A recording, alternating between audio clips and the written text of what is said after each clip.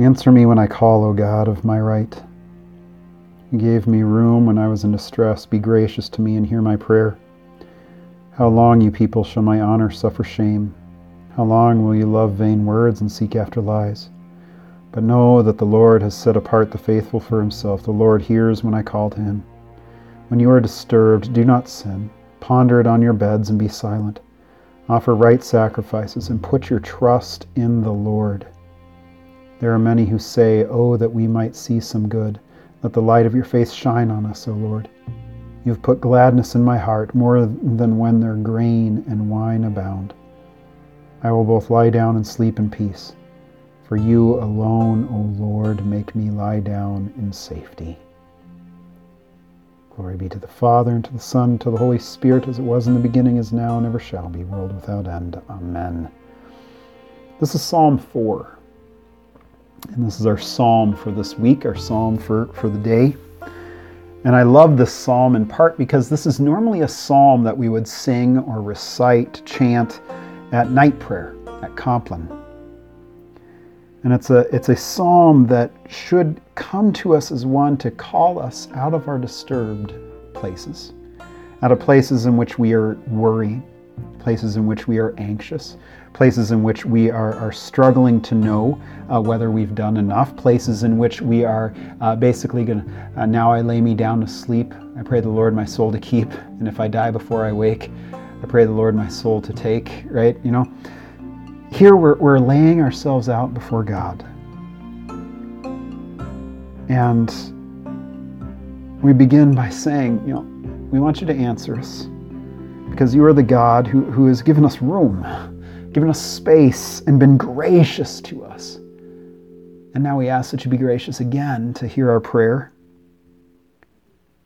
And in part, it's this call to not seek after other vain words, after other things that do not satisfy, where we'll say nice things, but nothing really comes of it. But instead, we're called on to seek after the Lord, to trust in Him, even in the times in which we are disturbed, that we are bothered. Here in verse 4, it says, "When you are disturbed, do not sin. Ponder it on your beds and be silent. Offer right sacrifices and put your trust in the Lord." Verse 5 goes on to say, this place in which, when we're crying out, when we're in pain, when we're in suffering, when we're in need of some mercy, often the direction that our sinful hearts take us is that we will go down the route of cursing, getting angry with God, being mad that He's not answering our prayers as though we want Him to be the genie from Aladdin, going, "Poof, what do you need? Poof, what do you need? Poof, what do you need?" And doing everything that we ask of Him. That instead there's this warning to us saying that when you're disturbed, lay down, be silent, rest. Do not allow yourself to allow that anxiety or that pain or that suffering to take you over, but allow the trust of the Lord to invade you. Allow God to do His work in you, and trust that it will come about.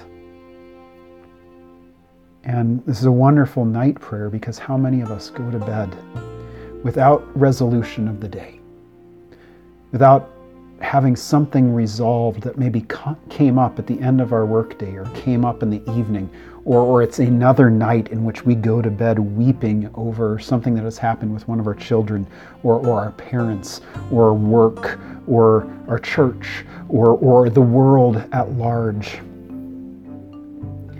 And here we're calling on God to not only make our hearts glad, asking God's face to shine upon us, just as the benediction prays that as well.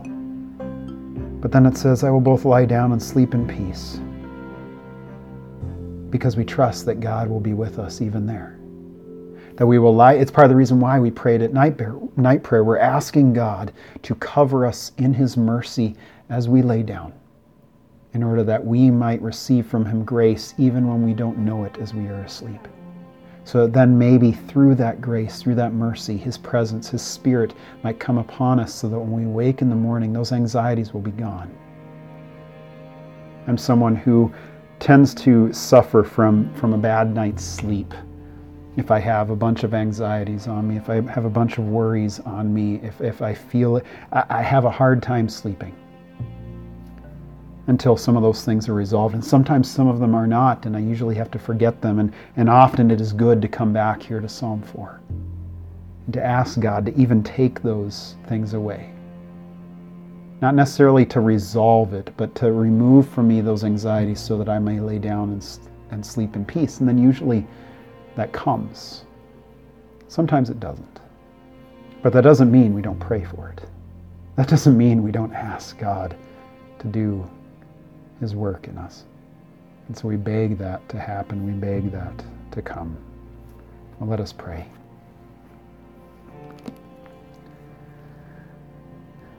Holy and righteous God, you are the author of life, and you adopt us to be your children. Fill us with your words of life, that we may live as witnesses to the resurrection of your Son, Jesus Christ, our Savior and Lord, who lives and reigns with you in the Holy Spirit, one God, now and forever. Amen. Go in peace, serve the Lord. We'll see you tomorrow with our reading from 1 John.